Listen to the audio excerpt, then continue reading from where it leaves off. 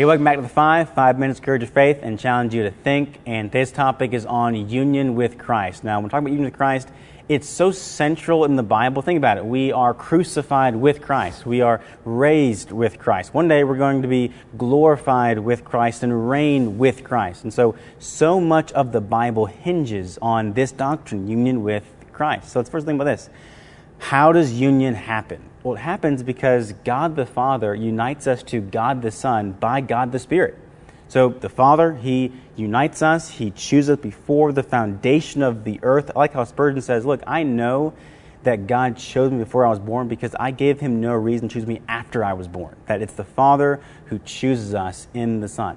But just that, it's in the Son. Meaning that Jesus doesn't just give salvation.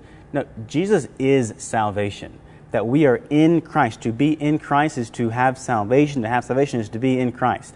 And all that happens because of the work of the Spirit. The Spirit opens our eyes and our hearts and our minds to embrace the gospel. And so we are bound to God by Christ in the Holy Spirit. That's how it happens. Let's think about why it happens. So it has to happen because we were united to Adam in death. Think this way. Every single human being, before they were born, was technically in Adam. And they were born in sin, in death. And so, Bible says, Romans chapter 5, you're either in Adam or you're in Christ. And so it has to happen, or else we're going to continue to live in Adam. Jesus comes, the second Adam, to remake humanity in His own image. That's why it has to happen. Let's think now about what union actually is. I'll give you 3 keywords. First one is forensic. It's forensic. What that means is it's legal. It's official. It's real. Think of it like a marriage license. So you get married and the state gives you a license, says, hey, look, this is official document. Well, in a very similar way, if you're a Christian, your name is written in the Lamb's Book of Life. It's a forensic union. You are united to Christ. It's a real legal thing. But everyone knows that in a marriage is more than just a legal document, more than just a legal standing. It's also a spiritual union. Well, the same is true with Christ, that we are spiritually united to Christ, meaning we have real fellowship and communion and a real relationship with Jesus. I like how Jesus says it in John 17. It says this, I'm praying that they may all be one, just as you, Father, are in me and I in you, that they also may be in us, so that the world may believe that you have sent me.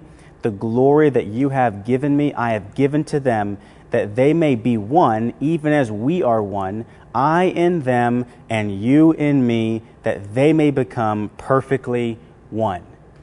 What that means is this, that our union we have with the Son is similar to the union He has as God. That we are in Christ, and Jesus says, look, I want them to be in me as you are in me and I am in you. That is a real spiritual union. So in a marriage, it's not that the two people cease to be their own distinct people. No, it's that they have an actual, real, powerful relationship. That's what it means to have a union with Christ. But then lastly, our union is organic. What that means is this, it grows. So it's not just that we grow because of Christ. No, we grow because we're in Christ. John 15 says, look, I am the vine, you are the branches, you abide in me, you're going to bear much fruit. So the way that you know you're in Christ is if you're bearing fruit. So it's organic in that it's a real relationship that we grow in. We are rooted and we're built up in this relationship. So what does it mean to be united to Christ? It means to be united to the Son because of the Spirit, and it's the fount of every spiritual blessing in the heavenly places, and it summarizes the whole Christian life. Union with Christ. For time, through next week, I'll see you then.